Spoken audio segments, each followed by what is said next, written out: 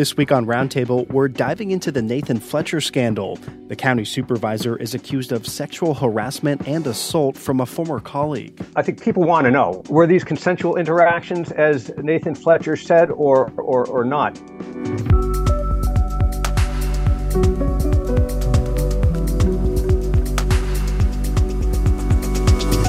Our panel of journalists are discussing the allegations that Fletcher denies. The simple factual narrative that Ms. Figueroa lays out, if that proves to be accurate, it certainly reads to me to be a potential crime.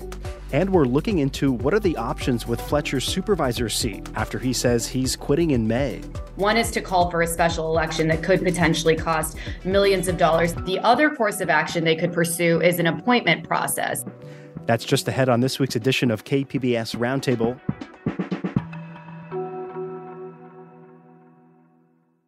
KPBS On Demand is supported by UC San Diego Osher Lifelong Learning Institute, hosting an open house to learn about the upcoming classes and seminars, member benefits, and meet the volunteer leadership team. Saturday, March 30th. Registration at extendedstudies.ucsd.edu/OLLI. Welcome to KPBS Roundtable. I'm Matt Hoffman. One of San Diego's top politicians is on his way out. County Supervisor Nathan Fletcher is accused of sexual harassment and assault, and the story is still unraveling. At least one other woman has come forward also claiming harassment. Fletcher denies these allegations, but the fallout from the scandal is growing, with Fletcher announcing his resignation in May, while calls for his immediate resignation are continuing. A new independent investigation was announced this week, but many questions still remain about who knew what and when. It's quite the fall from grace. Fletcher was a former chair of the Board of Supervisors and was widely credited for his leadership during the pandemic and county investments in mental health services. Joining us to dive into this developing story are Priya Sridhar, she's NBC7's political reporter and host of Politically Speaking. Michael Smullins is back with us. He's the political columnist with the San Diego Union Tribune, and Voice of San Diego's managing editor Andrew Keats is here with us. I want to welcome you all here to Roundtable. You know, all this drama and scandal, it's unfolded in less than 2 weeks. Priya, let's start with the accusations that led to Fletcher ultimately saying he's quitting the Board of Supervisors in May. We understand that they come from a former Metropolitan Transit System employee, that's Gracia Figueroa, and keep in mind Fletcher did chair MTS's board. What is she saying that Fletcher did?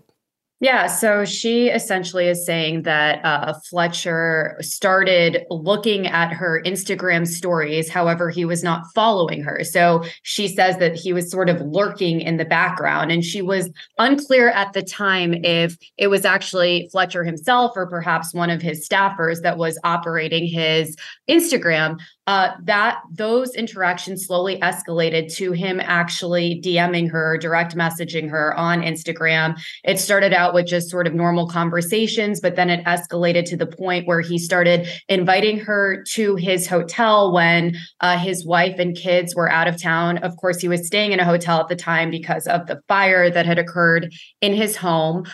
Figueroa did, in fact, go to that hotel and have a beer with him in the stairwell. And then, according to the lawsuit, he forcibly kissed her. Those interactions escalated once again in a conference room of the MTS building after a board meeting where he allegedly grabbed her, obviously unwillingly, according to her, and sexually assaulted her. There was also one more sexual assault. Their interactions ended in January of this year, but she, according to the lawsuit, had conveyed to him that she felt uncomfortable, that she felt like people at MTS knew about what was going on. And she was afraid, is what it says in the lawsuit, to basically go and report any of this to anyone just because of how powerful he was. So all of this led in her termination in early February on, ironically, the exact same day that Fletcher announced his candidacy for state senate. So she believes that he was somehow involved in her wrongful termination.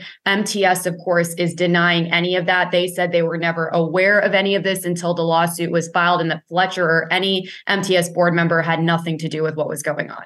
And so that's what she's saying. What is Fletcher saying about these allegations? So what's interesting, as we probably all know by now, is that Fletcher announced that he was ending his state Senate bid and checking himself into an in-treatment facility for alcohol abuse, trauma, and PTSD. That was 3 days before the lawsuit became public. So that same day that it kind of appeared and we all could see it, the lawsuit, in the morning, he sort of tried to get in front of it and released a statement that said he did have, quote unquote, consensual interactions with Ms. Figueroa, but he was denying the allegations that were listed in the lawsuit. It also says in the lawsuit that Figueroa's attorneys and Fletcher's attorneys tried to have a pre-litigation settlement that essentially didn't end up anywhere, and that Fletcher and Lorena Gonzalez, his wife, were attempting to accuse Figueroa of extortion if she pursued any of these legal claims. And basically, things escalated that same day that the lawsuit became public. Ultimately, he resigned from the chair of the board of MTS. And then that night, just before 11 p.m., he resigned from the county board of supervisors. However, that's effective May 15th at the end of his medical leave of absence from this inpatient treatment facility. And now we're hearing more and more calls from political leaders on both sides of the aisle who are saying that he should actually resign immediately. And we shouldn't be waiting until May 15th. And we'll get into all that here. But Michael and Andy, you guys both also read this lawsuit and the responses from Fletcher about these allegations. What stood out to you all so far? Well, a lot.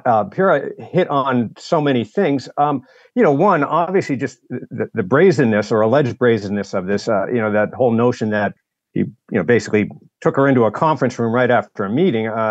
It's almost hard to believe somebody didn't see that, but who knows what the circumstances were. But also, the other thing that jumped out were about these negotiations, a pre-litigation settlement potentially, and the accusations of that they were, that she was trying to extort them, or I think Fletcher had said that they were trying to get millions of dollars from his family, and Lorena Gonzalez's involvement. I mean, clearly they were trying to keep this under wraps, and there's a lot of questions about that for both of them. So those were the key things.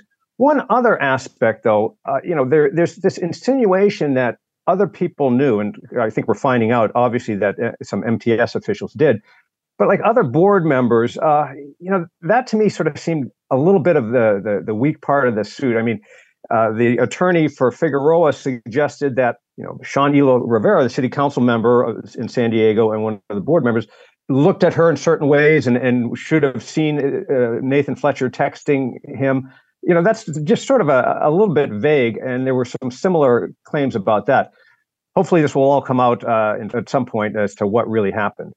What I would say stands out to me is Fletcher's defense that these were consensual interactions. I think, given his position on the board and her role as an employee, and I would stress really the type of role that she was in that organization. She was in a public relations role, which is a role that as reporters we are familiar with often with agency officials.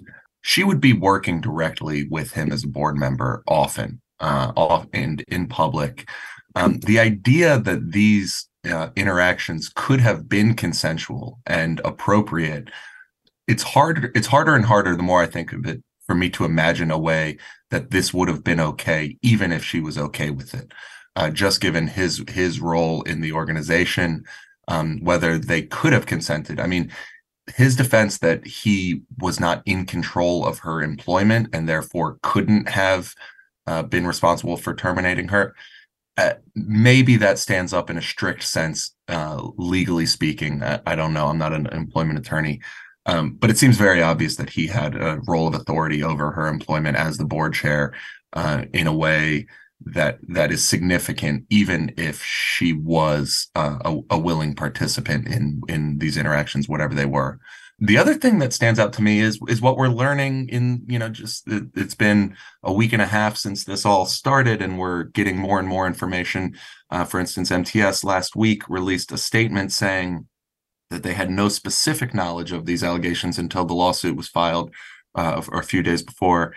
And we already know that is seems like maybe at best a very carefully crafted claim, because there was a letter sent to the agency in mid-February I believe it was mid-February, or maybe it was late February, but earlier, that that said that there was going to be a lawsuit, that it was going to claim sexual harassment, that it was going to claim sexual assault, that it was going to claim wrongful termination and discrimination. And okay, so does that mean it's strictly true that they didn't know the specifics? Maybe, but they knew quite a bit, and that information was not shared with the rest of the board, is my understanding. So plenty of information was available to them long before it was available to the public, and I don't know that they were especially forthcoming with that last week, all of which raises the questions about what other things they have not been totally forthcoming about. This whole saga has caught many people off guard here, but just days before the sexual harassment and assault lawsuit was filed, there was another sort of surprising announcement here. Fletcher said he was dropping his state Senate bid and checking into treatment center for post-traumatic stress and alcohol abuse. Priya mentioned this a little bit earlier. And again, that was just a couple days before this lawsuit dropped. Michael, looking back at that now, what do you make of that initial move? Well, I think everybody that heard about that Sunday night, the first thing they thought about, okay, what happened? And, there quickly was the thinking, okay, is there some other shoe going to drop? This just seemed so out of the blue. Having said that, people didn't know, we didn't know, and you have to take things at face value despite your suspicions. And, PTSD, alcohol abuse, these are serious matters, and you don't want to take them lightly or question them. People were encouraging after hearing that. Supporters came out and thought it took courage for Nathan Fletcher to do this. But then when the shoe did drop and the lawsuit surfaced, I'm not saying that he doesn't have these issues and needs treatment, but it certainly cast some suspicion on the motivations to do that. We've seen this before, whether people are disingenuous or not, claiming alcohol abuse or PTSD. Prior to some bad news coming. I wrote a column that appeared Wednesday morning and was quickly out of date because the lawsuit, became public shortly thereafter. But, I just felt that he was one of the most prominent politicians in town. And suddenly he was, dropping out of the state Senate bid and so forth. And I just felt that there needed to be some, analysis of that for what we knew. But that whole time, I and others thought, oh, there's something else coming, and surely it did. And Priya, we know that you've been reaching out to a lot of local politicians about this, many of whom who have closely worked with Fletcher. What was their reaction when he announced that, he was seeking treatment for alcohol abuse and his mental health versus shortly after being accused of sexual assault? Yeah, so I think in those initial stages, when all the information that was out there was that he was seeking help, a lot of politicians, Joel Anderson, Scott Peters, said that they were extremely supportive of him and he was doing the right thing. However, a few days later, when the lawsuit came out, it was radio silence from everybody. I tried reaching out to everyone and nobody wanted to go near this story with a 10-foot pole. So it was extremely difficult and also a little bit frustrating. And so it seemed honestly as though everyone was sort of waiting for somebody to take that first step and speak publicly. And then once that happened, then maybe they could feel more comfortable to craft a position of their own as well. And I think that really speaks to the fact that Nathan Fletcher and Lorena Gonzalez are a political power couple, as we've been talking about, and they have so many close connections to so many Democrats in the region and across the state of California. So people didn't want to, quote unquote, jump to assumptions. They were trying to say, oh, well, these are allegations. However, there was a lot of hypocrisy that was pointed out, that a lot of these people had in the past said, oh, we always need to believe sexual assault victims, that we should encourage them to come forward. So I think there was a lot of frustration amongst people, residents of San Diego, wondering why all of a sudden is everyone silent about this. I think if you go back to those first 3 days, it's really remarkable to try to put yourself in their mindset and think what they thought may have been able to happen.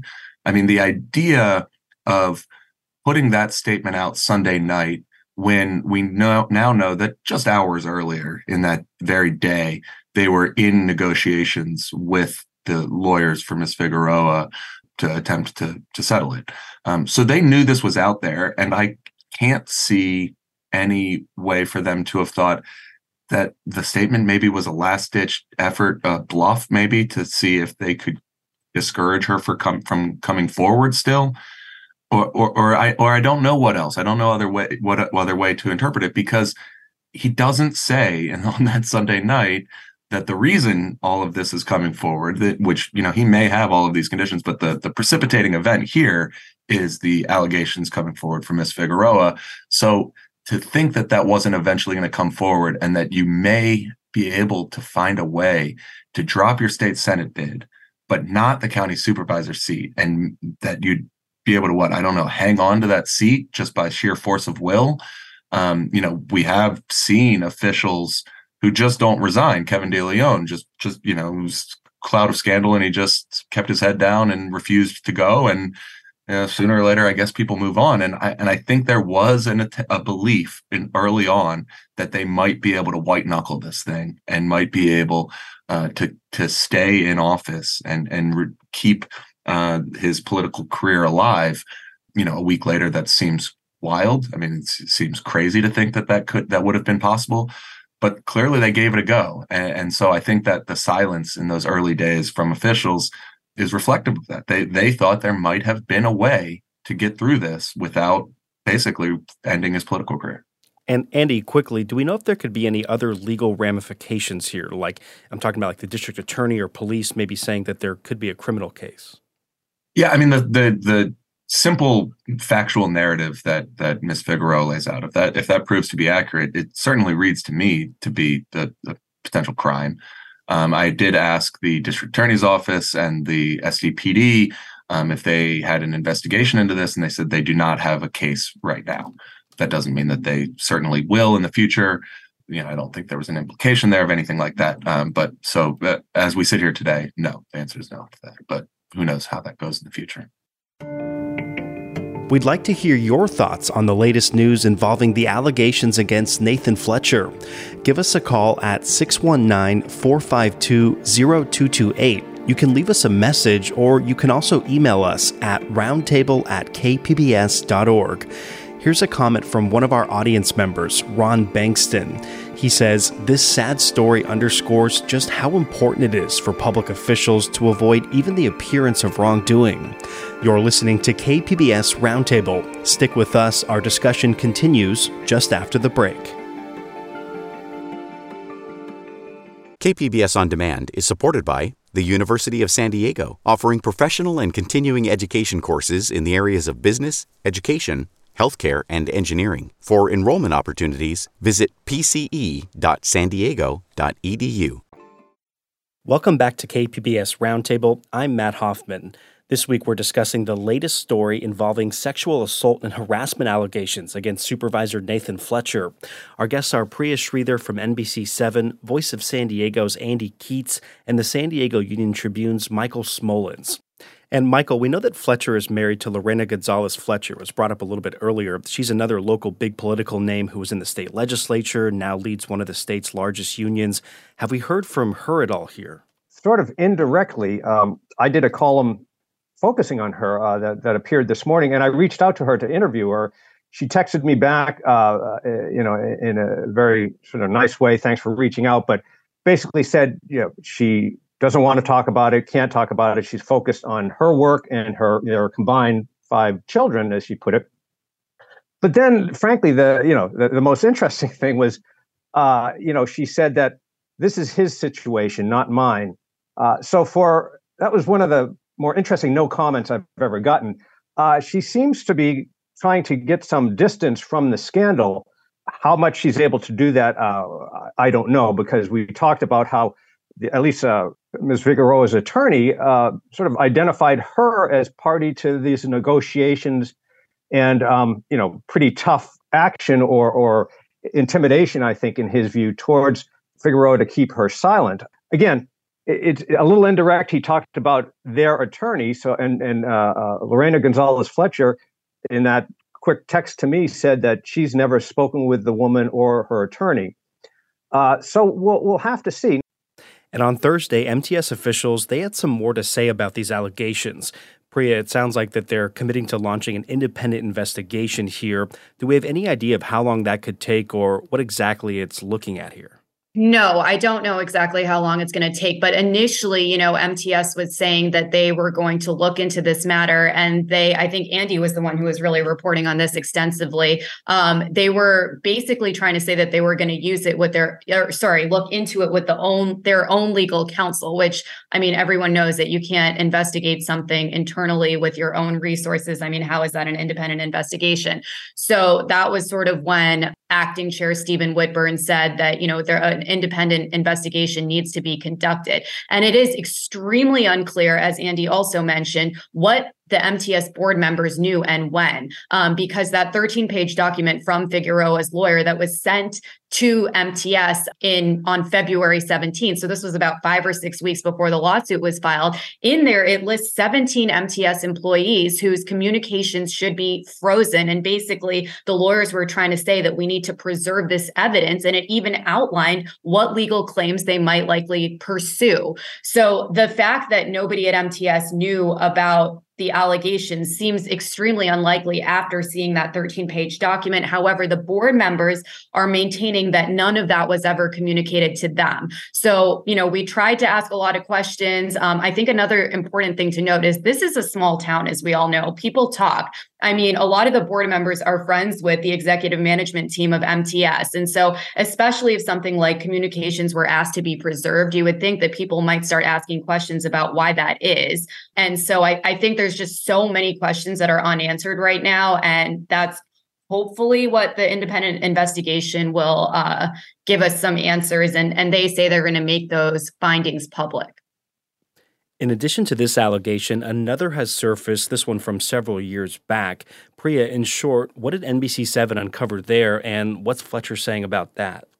So basically, as often happens in cases like this, once one accuser comes forward, then oftentimes that can sort of give confidence to other people who perhaps were staying silent for several years. So this isn't unusual in cases like this. Basically, it was a girl who was a student at UCSD, and she was interning for basically a military veteran nonprofit that Nathan Fletcher was the head of. And they had gone on a trip in 2015 when she was 19 years old to Minnesota to basically raise money for his nonprofit.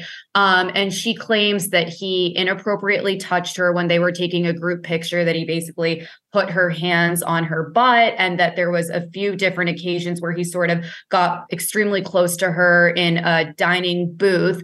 He also allegedly sent her text messages to come to his hotel room and give him a massage. And then the next day she claims that they ran into each other in front of the elevator in the hotel, and he basically snatched her phone and told her to delete all of the text message communications between the two of them. When we reached out to Fletcher's camp for comment about these accusations, they produced an email from 2015 between Nathan Fletcher and someone who was working at the nonprofit who was also on that Minnesota trip. And essentially, this woman is saying, hey, there are some accusations being made by our intern, Amanda. I'm thinking that, maybe she shouldn't work here anymore because obviously these accusations are unfounded. And Nathan Fletcher writes back, okay, good to know. That's super surprising to me. So yeah, they were able to produce this email, and they basically say that this person's just trying to feed into the quote unquote media frenzy, and that none of this happened. So they're basically denying all of those allegations as well. Nathan Fletcher is not the first San Diego politician to be caught up in a scandal or alleged improper conduct. Here's what San Diego Mesa College political science professor Carl Luna had to say. There tends to be a view that San Diego is this like little Iowa on the Pacific Ocean. It's just a nice little quiet place. We have a ridiculously large number of scandals, and that's a sign that people are not holding people accountable. Michael, in a recent column, you wrote about some of the parallels between recent allegations against Fletcher with some other San Diego politicians. We're talking about like former San Diego Mayor Bob Filner from a decade ago. Why do you feel it was important to connect these political scandals here?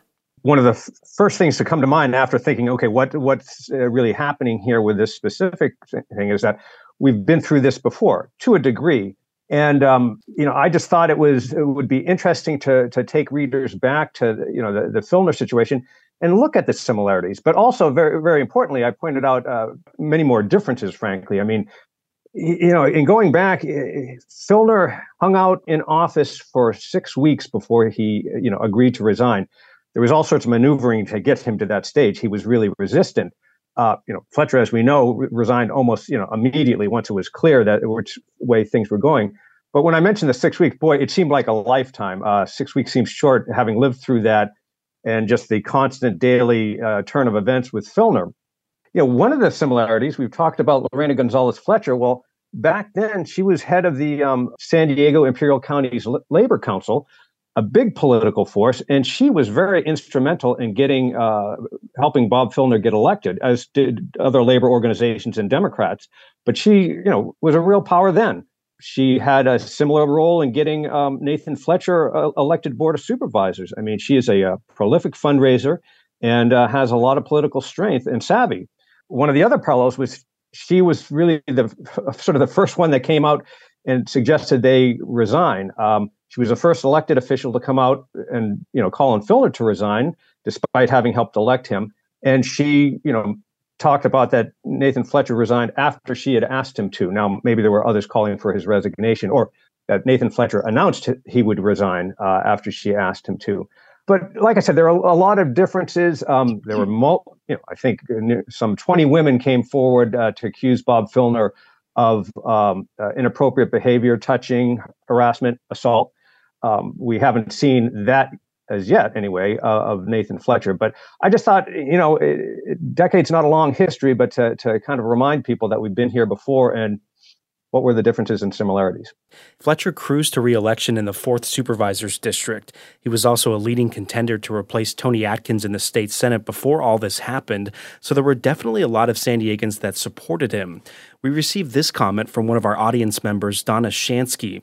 It's really heartbreaking. He's a young, vibrant, smart, caring politician who did a lot for the citizens of San Diego County. Question for anyone who wants to jump in here.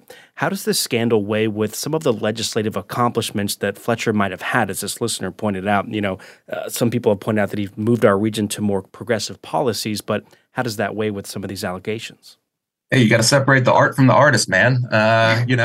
He either did what Ms. Figueroa said he did, or he didn't. And the policies that you may agree with or disagree with really stand apart from that.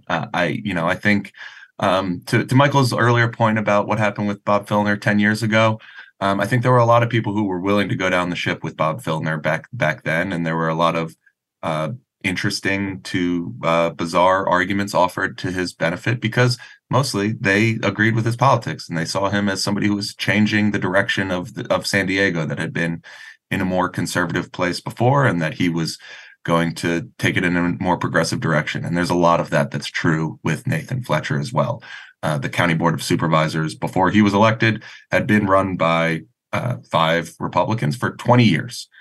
He was elected, and then in quick succession, 2 other Democrats were elected. He became the board chair, and they started really remaking that government. So sure, people who agree with that direction are going to be unhappy to see how things have gone. But the other thing that changed in the 10 years since Bob Filner was an entire Me Too movement that I think has caused a lot of people to reassess the way they viewed a lot of people who they liked, whether they were musicians or comedians or other politicians, actors, directors, whatever. If you have any thoughts on the allegations against Nathan Fletcher, you can give us a call at 619-452-0228. You can leave us a voicemail there, or you can email us at roundtable@kpbs.org. Ellie Dotseth had this to say: "It saddens me. I believe his policy-making decisions and leadership were very good for our county.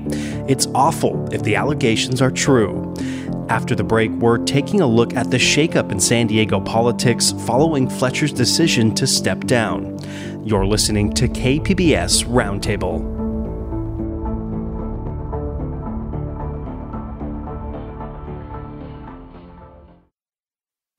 You're listening to KPBS Roundtable. We're back discussing the latest developments in the sexual assault and harassment allegations against Nathan Fletcher.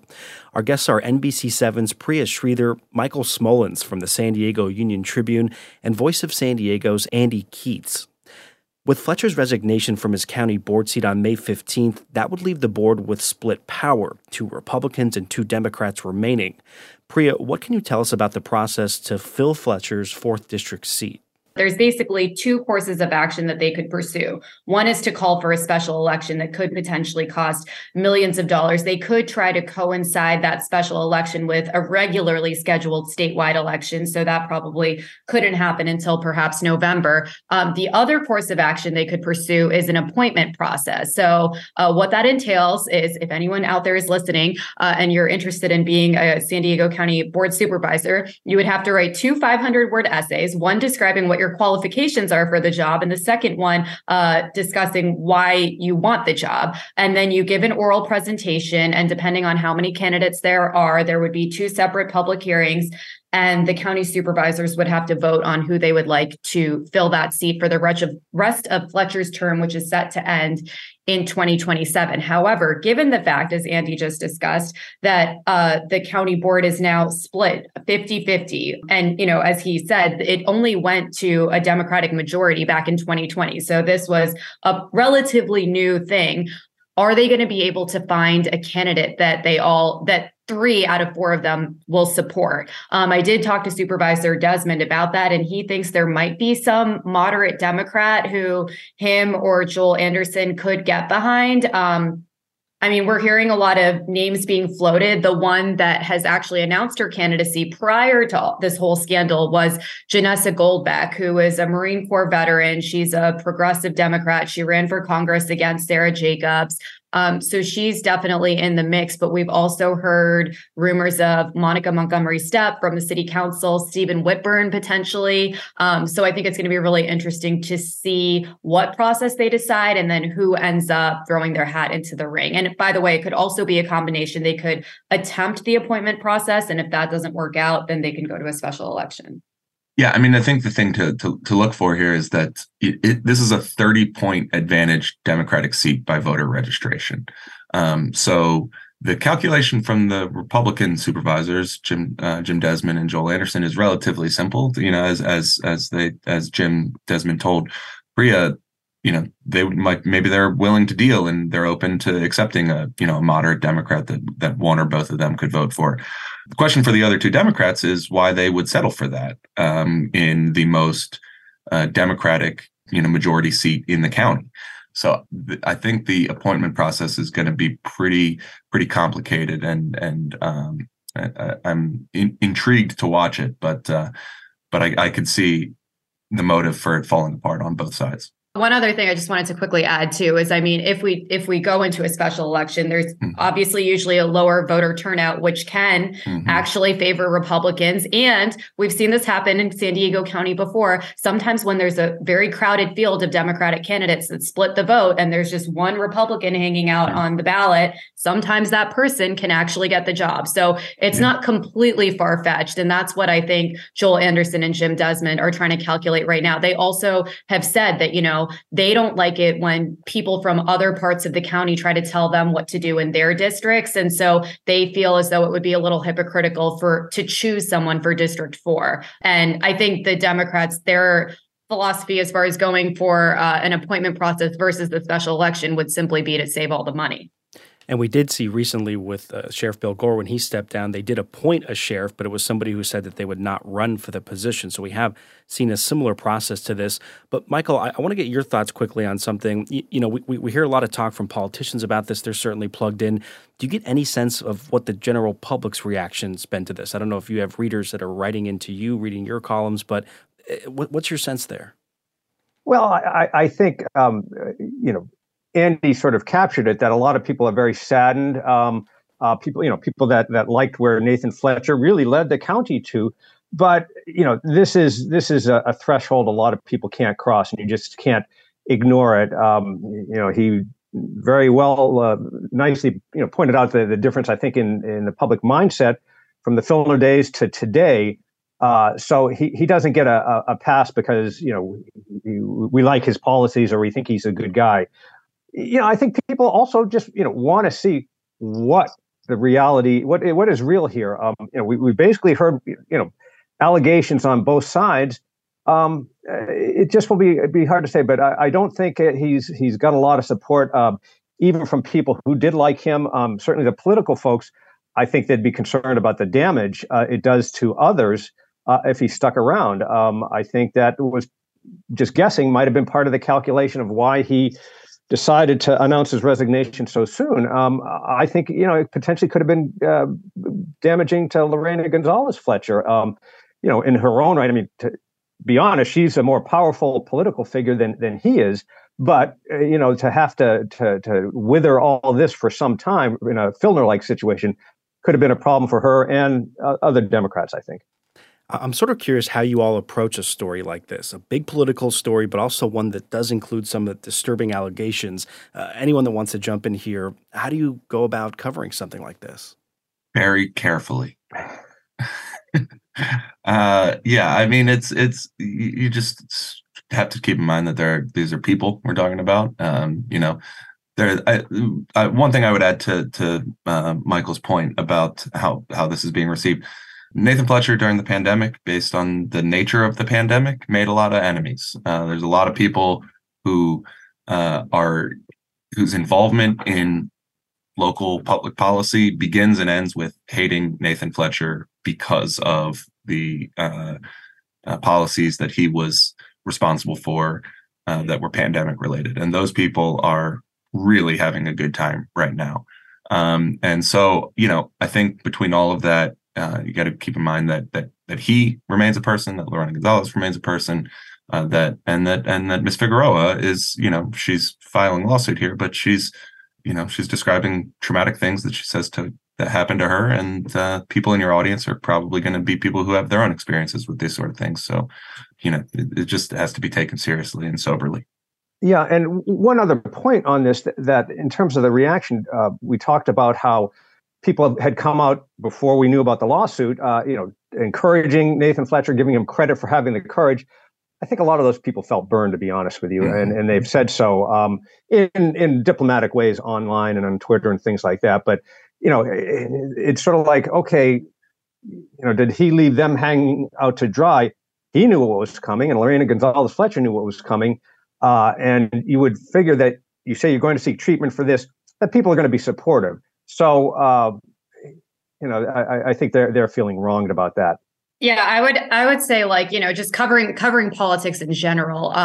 There are so many people who have an agenda and they have enemies. And so for me, I mean, on a weekly basis, I have people calling me or texting me trying to push some sort of story that's going to bring down someone who's, in opposition to them in some way. So I think when you're covering a beat like this, you always have to take everything that everybody says with a grain of salt. And until papers are actually filed, a lot of these things can just be rumors, or you don't know exactly where they're going to go. So I think you just have to be really, as Andy said, cautious and conservative with the way that you report things, and wait until there's an actual action that's sort of tangible, as opposed to people just saying things. So, guys, we've covered a lot here, but this story will keep unfolding in the weeks and months ahead.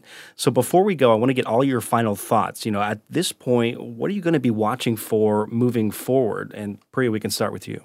Well, I think a lot of people, I mentioned rumors and tips that I get all the time. They're wondering if perhaps there could be other accusers that could come forward, especially given the fact that he was a professor at UCSD for so long. He had a lot of young female students. So that's something that I think everyone's going to be watching pretty closely. Is this going to go to a trial? When? Who might be called up to be a witness? That could be extremely interesting, especially from the MTS side of things.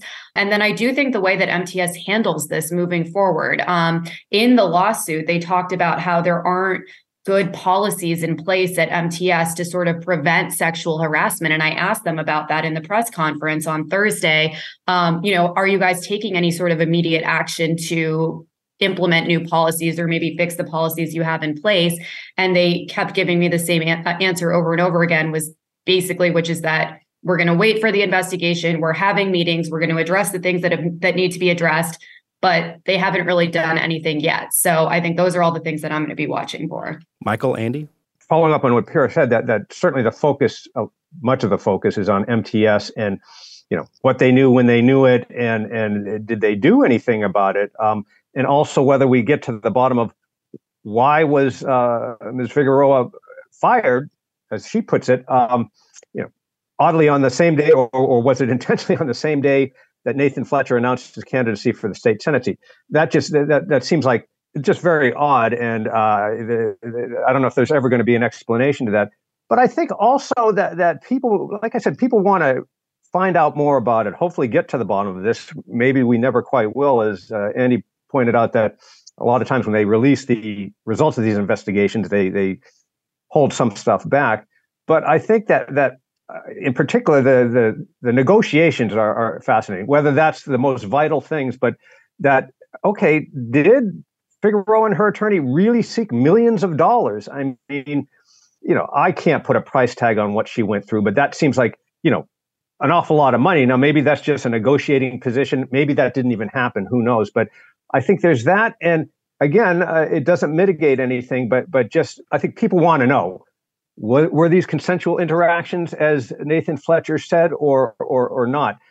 We have to take her at face value. And again, that doesn't, he was in a position of power. So that doesn't totally minimize things. But how that all ends up, it may change what the settlement is, for all I know. I just don't know. But so I think just basically the results of the investigation is what we're going to be looking for. And Andy, you have the final word.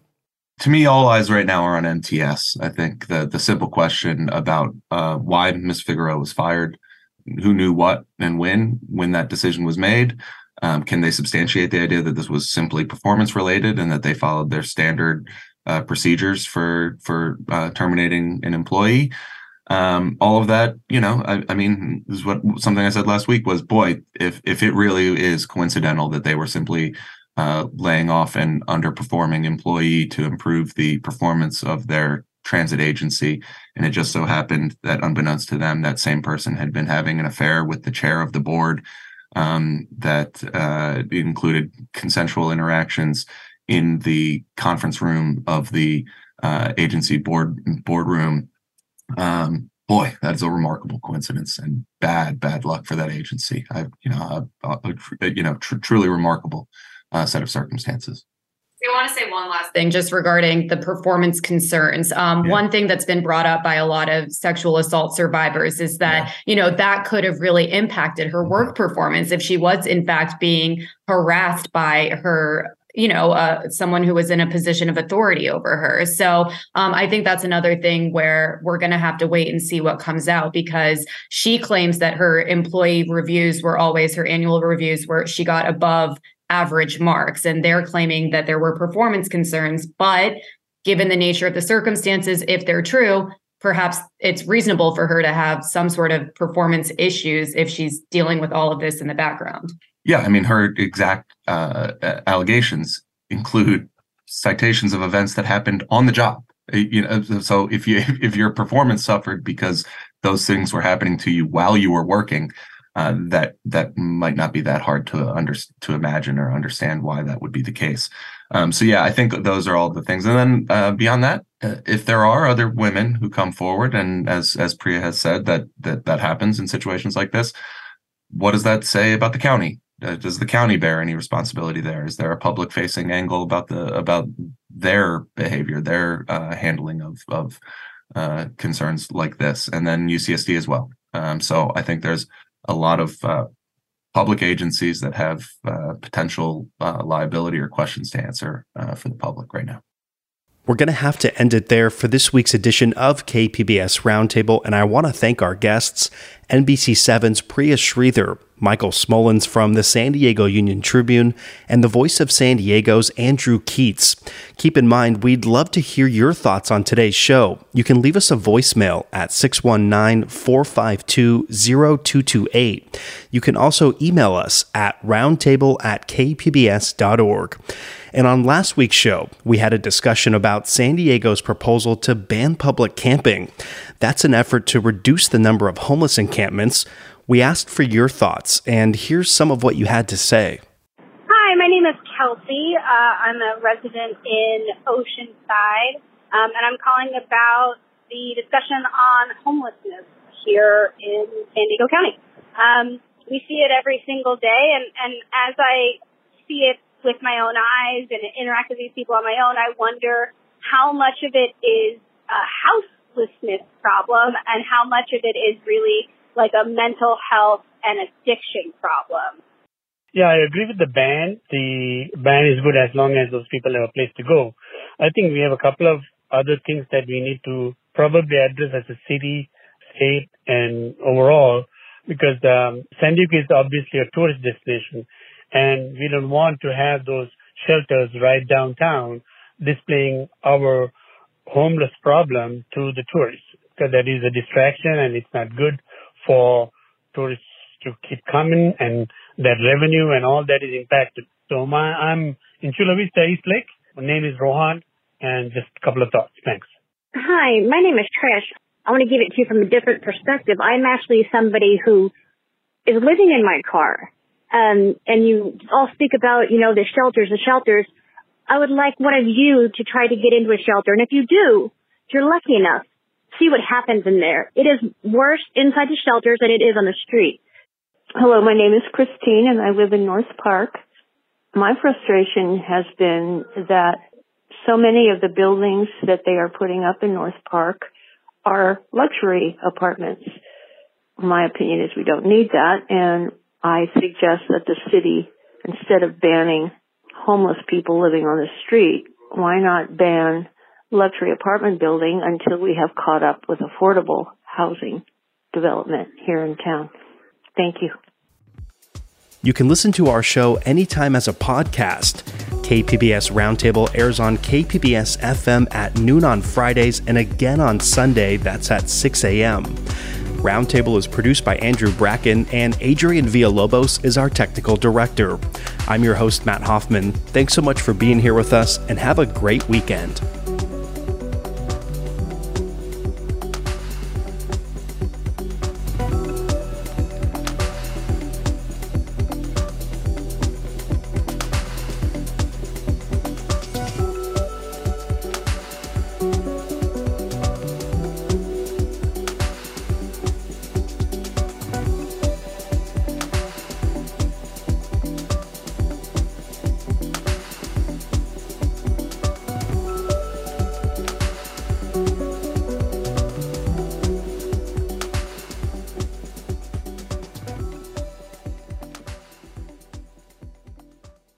KPBS On Demand is supported by UC San Diego Art Power is presenting Indian fusion band Red Bharat, mixing Indian Bhangra rhythms, hip-hop, and funk music, March 23rd at the Epstein Family Amphitheater. Tickets and information about upcoming concerts and events at artpower.ucsd.edu.